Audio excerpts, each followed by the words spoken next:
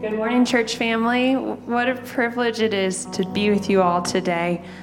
My name is Stephanie Hill, and my family and I are covenant partners here at the church. This morning, we continue to celebrate the amazing love of God through the life of Jesus.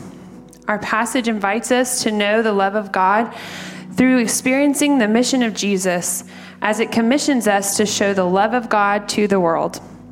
God's love fills God's people and sends us to show his love to a world longing for real life.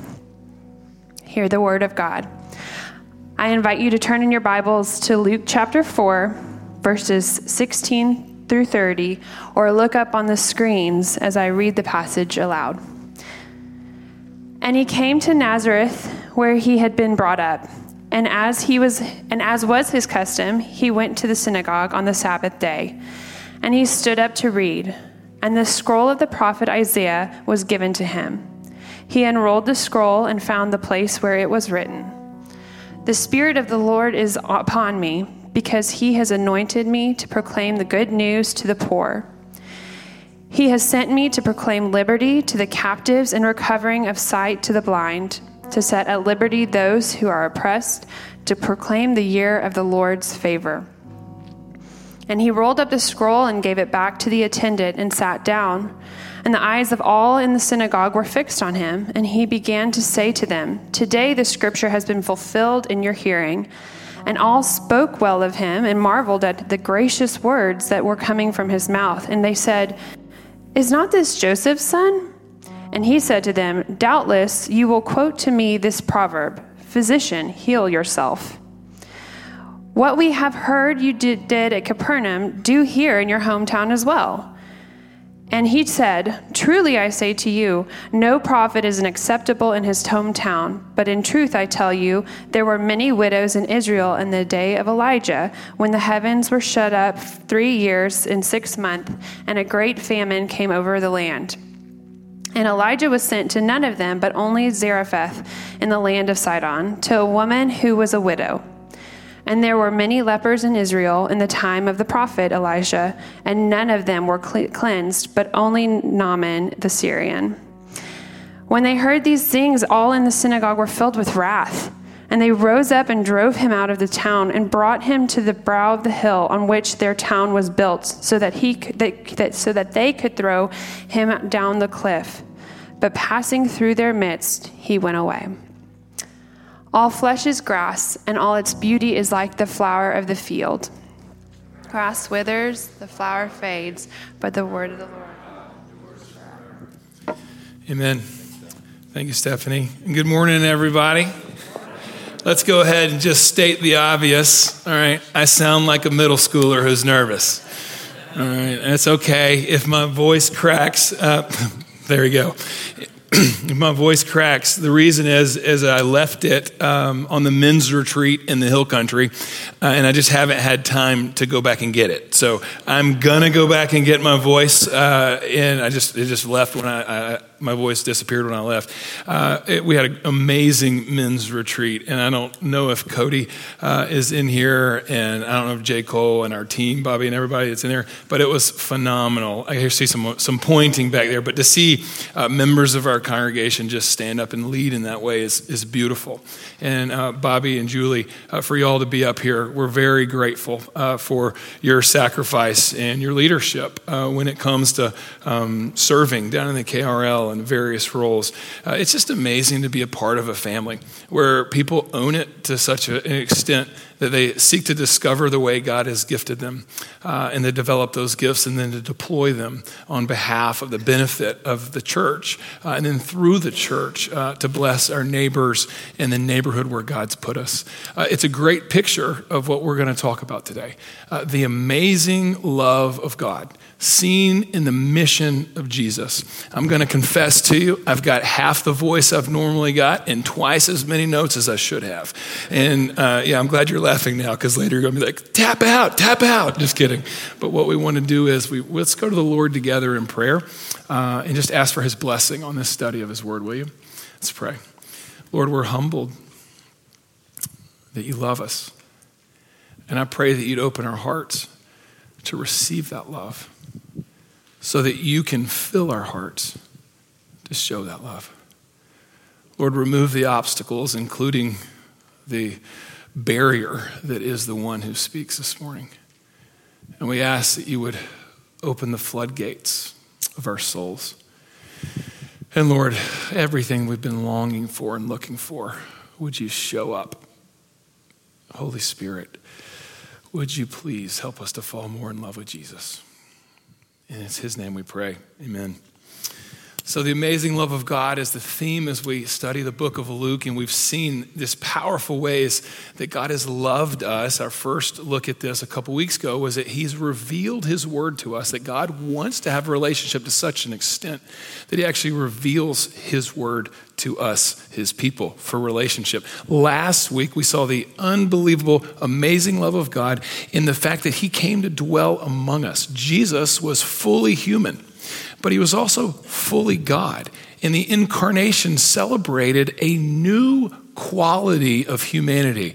And I was in the traditional service, but we have to understand the paradigm we began last week, and I don't know if Bob talked about it in here, so that we can fully understand the opportunity we have this week.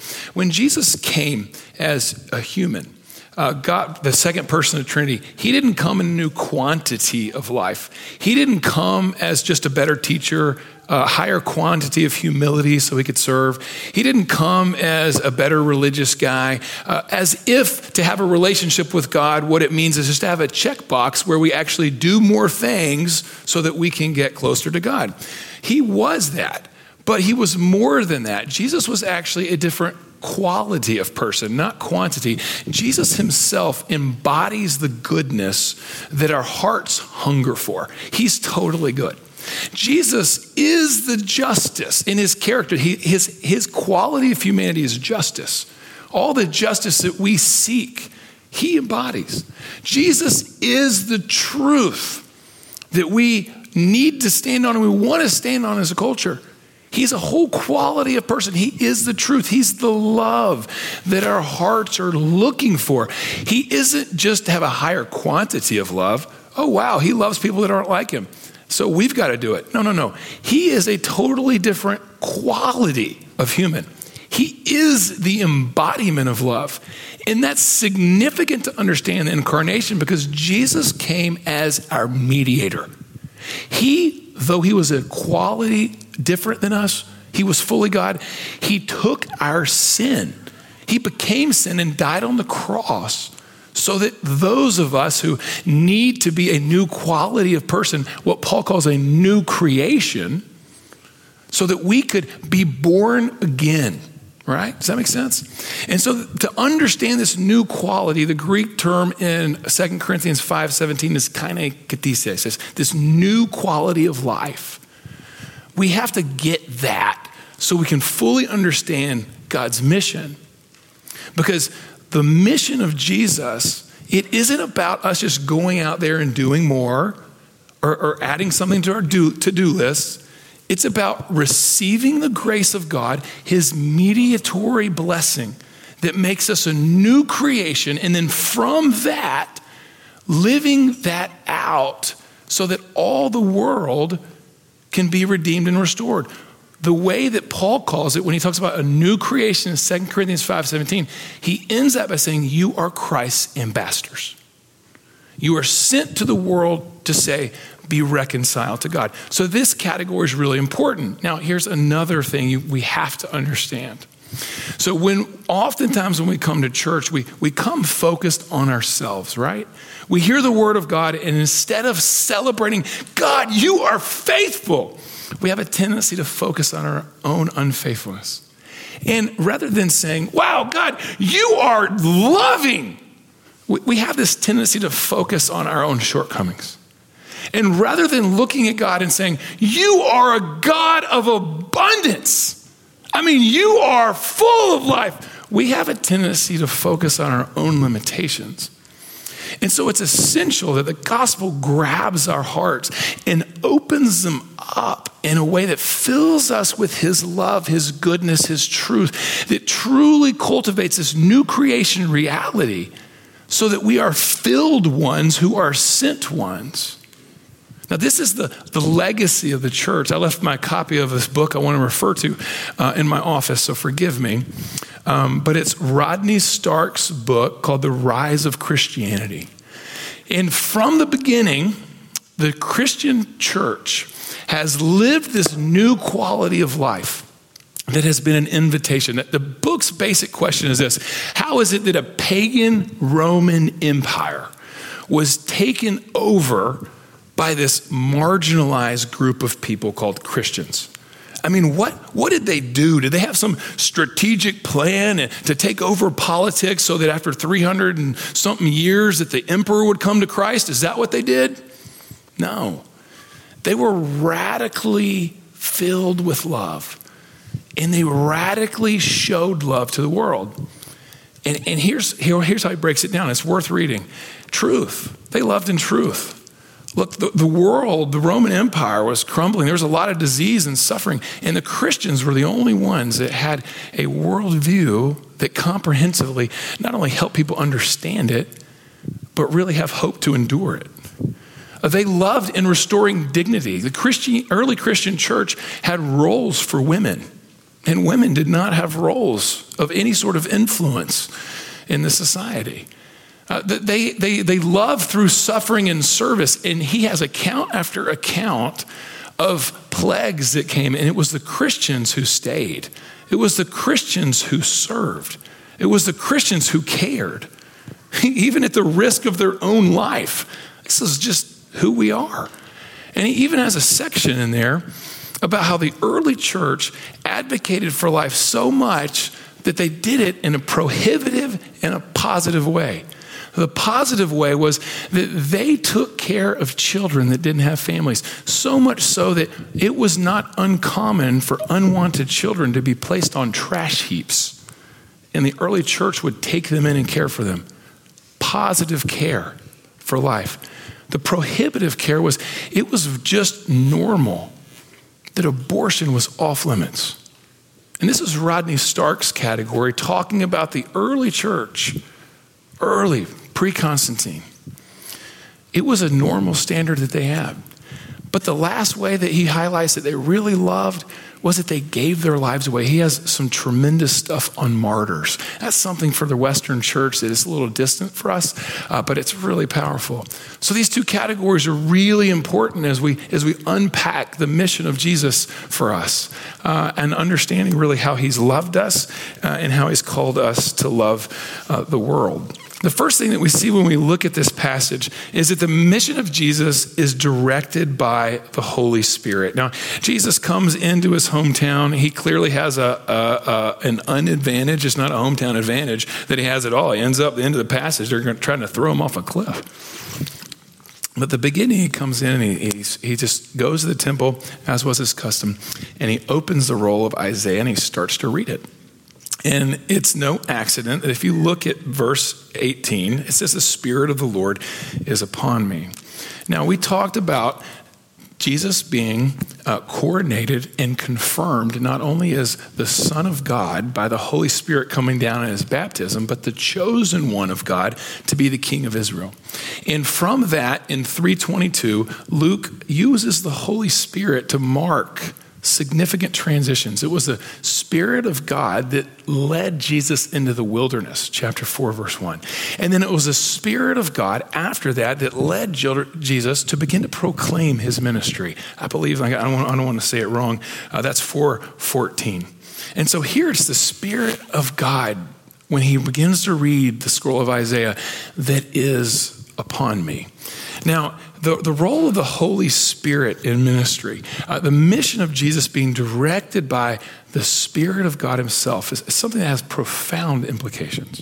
Because very often Christians want to do good things, but when we don't do it in the name of Jesus and filled with the Holy Spirit, that good thing good desire can actually be very just neutered of any power at all. Now, the Spirit of God is something that's a gift to all children of God. Paul says in Romans chapter 8, verse 15, that it's the Spirit of God that seals our adoption. And he goes on in Galatians 4:4, he says, it's the Spirit by which we cry, Abba, Father. So all who put their faith in God for salvation receive the Spirit of God in our life. And this Spirit, we know that when it fills us and forms us, in Galatians chapter 5, verses 21 and 22, this Spirit gives us fruit in our life. It's the fruit of love, joy, peace, patience, kindness, goodness, gentleness, and who knows it? Self-control, like 5 of y'all. That's good. That's all right. Unless you've already fallen asleep with my middle school voice. It's okay. But oftentimes, to see Luke's priority of Jesus following the Spirit, this Spirit-led ministry, it's profound implications for us. Because if you're a Christian in here today, if you belong to God, then you're a child of God. And the Spirit of God is something that should be what we're dependent upon and what comes out. But oftentimes when we talk about or celebrate the sanctity of human life, it's more fleshy. There's more anger and rage. When we talk about loving our neighbors or welcoming people who aren't from America or aren't from our country, or sitting with people that are of a different socioeconomic status, or how to steward the resources of our country or our city or even our own family, sometimes those discourses are marked more with anger and hate and fruit of the flesh. And so for Jesus to come and be directed by the Spirit in his direction of God's mission is something that we need to take note of. And you need to ask yourself, first of all, have you been born of the Spirit? Have you put saving faith in Jesus Christ for the forgiveness of your sins and had his Spirit come live inside of you? If so, then are you marked more by the fruit of the Spirit or the fruit of the flesh? If you want a more full list of that, you can go look at Galatians 5. It's worth your read. It'll take you 30 seconds to read later today. But for now, we need to go forward because the Spirit of the mission of Jesus is not just directed by God's Spirit. It's also reveals God's love. Now, quickly, as we look at the substance of what Jesus read, he had a combination of verses that he read. He quoted Isaiah 61, verses 1 to 2. And he also has an allusion to Isaiah 58, verse 6. That's the fast that God chooses for his people. And there's a lot to unpack here. The messianic expectations, the implications. We talked about this in our Sunday school class deep in, and I told him, I was like, you just saved everybody that comes to worship like 25 minutes of my sermon because I had to talk about that. And we just can't get to it here. But what we can see in this passage is the focus of the love of God in this world. Look at the passage. Look at the focus of his mission. The Spirit of the Lord is upon me, says Jesus. He has anointed me to proclaim good news to the poor. He sent me to proclaim liberty to the captives, to recover sight to the blind, and to set at liberty those who are oppressed, to proclaim the year of the Lord's favor. This is the reason Jesus was sent. Ultimately, it's fulfilled on the cross, but practically it's fulfilled in God's mission through Jesus himself and then through his people. Can I ask for permission, something real quick? Will you allow me to get a little nerdy with the Bible? Is that okay? I mean, I feel like awkward already, but if I'm going to start nerding out on scripture, like that's just going to put me in a whole category. You're going to throw things at me or something. Okay, all right. So I want to get nerdy because it's really cool what Jesus does. And then we're going to land the plane practically, all right? So Jesus, Luke, when he's portraying the ministry of Jesus, this is the trajectory, the way that the mission of God is going. It's for the poor, it's for the captive, it's for the blind, it's for those who are longing for freedom, that are looking for love and hope and security. And he ultimately fulfills this on the cross, but practically fulfills it in his ministry. And if you read Luke, there's two inclusios that are really fun. And that's basically like bookends, okay? So right here in Luke 4, Jesus gives the epicenter of the launch of the mission of God through him. And if you go to Luke 7, 22 and 23, it's really amazing. You'll remember when John the Baptist was in prison, and he's like, dude, I'm in prison. I thought I was like the last prophet and like preferred by you. I thought I was doing good things, but I'm in prison now. And he says, I got to send some people to ask Jesus, like, are you really the Messiah? And when they go, they're like, hey, Jesus, John sent us, he's in prison. He's been doing good things, but he's still there. And it just makes us wonder, like, are you really who you say you are?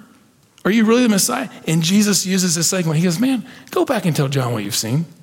Go tell him that you've seen dead people rise. Go tell him you've seen lame people walk. Go tell him you've seen prisoners set free. Go tell him that the blind have received sight. And what Luke does is he shows us that Jesus has fulfilled it practically.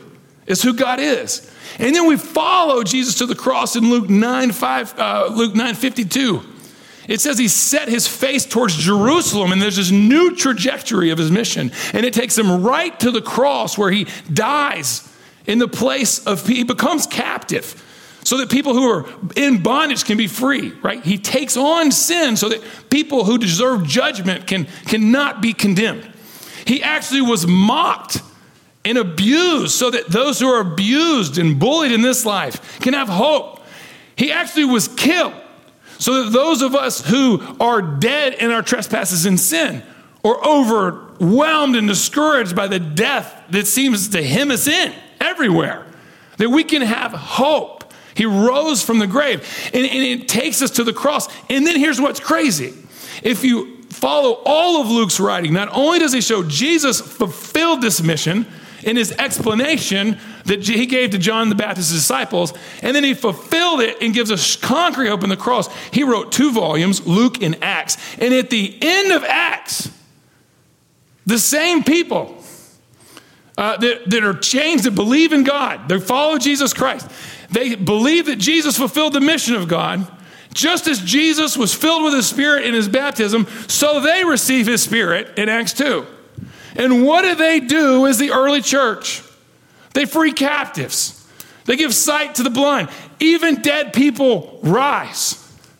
They are fulfilling this, and it goes forward unhindered. The last part of the book of Acts, the last verse of the book of Acts, talks about the kingdom of Jesus that will go forward, get this, unhindered, without hindrance. Who wrote that? Luke. Where was Paul when he wrote it? In prison, in chains. So that no matter what our circumstances are, Luke is letting us know not only are the people of God filled with the love of God, receiving the mission of God, knowing the light of God, freed by the grace of God, they are sent out to do the work of God, to serve in the name of God, to be a light in a dark place, to bring sight to blind people, to bring life in dead places, and to participate in God's work of reordering all that sin has disordered through the cross, so that life can be redeemed and reordered and renewed for the glory of God everywhere, everything, everyone. And no matter what your circumstances are, whether you're in prison or you're living in poverty or you have more questions than answers, God's mission is going forward. And if you raise your hand and open your hearts, he's going to use you. Get it? Amen. Yeah. No, hold on. I'm telling you, this is real powerful stuff. And Bob and I wrestled with the grammar of this sentence, so I'm just going to read it. God's love and Spirit fill and transform people. God's Spirit-filled people fill and transform the world with the love of Jesus. There can't be a better case study of this than Sanctity of Human Life Sunday. It just can't be. And here's what we know and acknowledge. That God himself claims to be the author of life, every life. So much so that in Psalm 139, he says that he knit everyone, he knit humanity, knit people together in the womb of their mother. God creates life. And so for God's people to stand and celebrate life in every way possible, we have to understand not only that God has created it, but he's loved us and given us new life so that with all he's entrusted to us, we can go forward and advocate for life and support life and celebrate life in every way possible. Even as you heard in the really powerful testimony in the video. I mean, wow. Even through our suffering, our struggles, and our decisions. Now, it's such a contentious issue. I'll just say this. I lament. I'm sad that the issue of life has been hijacked by politics. I'm so sad that most people, when they think of God's issue, Jesus' issue is life. And most people think about political stuff when they hear it. That's just garbage, man. I got to stop there, or I'm going to say some things. I'm mad at that. And, the world feeds it. The last election, you can go online and see this. Planned Parenthood spent $250 million, $250 million, just to get officials elected or policies passed that were, quote, pro-choice. And we look at that and we say, well, that's pretty intense. And I don't know what I can do about it. Now, let me say this. It is a political issue, but not primarily. Some of you might be called to engage it politically. You may not know this. You do know. You've heard Dr. Scott talk up here. Like, she's an expert witness trained that speaks in congressional sessions on this stuff. We have a member of our church, you may not know this, who, when the heartbeat bill was being litigated, two of our congregation members were on the primary team for that. Most of us aren't called to it on that level, but all of us are called to do something. Unfortunately, most Christians just seem to fall into the cultural paradigm and just be like NPCs. Is that the right word? Like non-player characters in a game. And all we do, it's like, oh, well, here's what everybody's saying, and this is the loudest voice, so I've got to do this. It's like, no. Step back and look at the issue of life. Now, I want you to look at this picture. It's up here. Today is the day that most of our country is talking about. It's 50 days since Roe v. Wade was passed. And if you look at this as a primary judicial fight or primarily a legislative fight, it is that, but it's not primarily that. Then that's what this day is going to be about. But I want to take you further back. This picture is at the basement of our church, where the KRL is now. And 100 years ago, our congregation, when the Roaring '20s were started, and then the Great Depression came, we opened our facilities for children and families to come get help.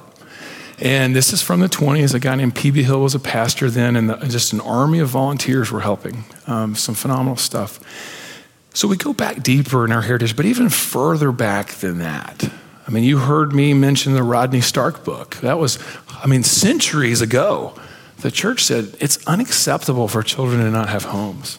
It's unacceptable for people to be suffering and destitute. Life matters so much that we're going to sit with people who have the plague and try to bring them healing and hope, or we're going to pick up and save kids that have been thrown on refuge tracks. That's who we are as a people. So we go further back than just that 20 years of the early church. And what we do is we join the church triumphant. Like, there's strength in numbers, people, from all time and throughout history and around the world. And we say, because God has loved us in this way and given us new life in Christ, he's commissioned us on his mission that we want to celebrate and stand for the sanctity of human life in all of life. And so as spirit-filled people, we seek abundant life, to support life, to strengthen ministries, to fight for life, and to support those who are providing holistic care for life. We want to do it in everything. Now, last week, major headlines were all over about this issue because women's clinics around the country started handing out the abortion pill free, as if the abortion pill is just the latest form of birth control. Now, friends, just let me say this plainly. The abortion pill kills a baby, stops a heartbeat, and it's harmful for the woman. And if you look at it in a strategic way, it's overwhelming. There's no way we can fight a $250 million campaign just to get people elected and then free pills. I mean, what can we do? Well, we need to get more strategic for sure. We're very excited that we're going to put wheels down on a mobile clinic, taking our KRL stuff to the road this year with Any Woman Can. Hopefully the wheels will be down in October. Strategy is important. You see banners up. You see, we get free testing. We get free counseling. I mean, we just want to love. We want to support, care. We give free social workers for people that need jobs and they need housing and they want to get from addiction to recovery. I mean, you name it. We want to do everything we can, but strategy is not enough. You know what we do have? We have something that really is free. It's the grace of Jesus. It's the love of God that comes to us. And we have to be, now this might be controversial, but we need to be a pro-choice people. You might not have ever thought you'd hear me say that today. I want us to be a pro-choice congregation. I want you to be free to choose to share God's love. Don't believe the world that says that you're not free to do that. I want you to be free to share the grace of God, no matter what anyone's done. I want you to be free to choose to talk about the love of God. I want you to be free to choose to share the grace of God. I want you to be free to choose life in everything, free to support people choosing life. I want you to be free to know the God of abundant life, who is pleased to send his love to a people so that he could send them out to show his love to the world. I want you to be free to choose. Don't be held in bondage and in captives by the lies of our culture. It is for freedom that Christ has set you free. And we have an opportunity right now to show love in ways that we haven't had before. And if the fruit of the Spirit is not coming out of us, bubbling out of us, then we're in for trouble. We're not on God's mission. We have to allow the Spirit of God to fill us, that the fruit of God would flow out of us. Callan, y'all can come on up here as I land the plane. The last point, we're not going to have time to unpack, but the last point is this. The mission of Jesus, it will encounter resistance. It will. Imagine a world where someone could come as the full new quality of love, just a totally loving love, that someone is the picture of goodness and the picture of true life, what everybody's longing for. Imagine a world where the embodiment of justice is walking, and in that world, they are shunned and sent away. You don't have to imagine that too hard, because that's exactly what happened in this passage. They tried to kill him. And eventually, guess what? They did kill him. They took Jesus and they nailed him to the cross. And Jesus says to his disciples before he leaves, hey, if they persecute me, they're gonna persecute you. And so it's time for us to number ourselves with the early church, where they were so captivated by the love of God, so filled with the forgiveness of God, walking so firmly on the grace of God, that they counted it a joy to experience persecution for God. Because there is something greater than this world that we're living for, and that Christ gives us access to. And it's this hope that we must profess, this love that comes out of our lips, our lives, and all of our labor. Let's pray. Lord Jesus, whatever was not from you, would you strike from memory? It would be quickly forgotten. Whatever Spirit-led and empowered words from your word, Lord, that you intend to form and shape us, would you give us fertile hearts?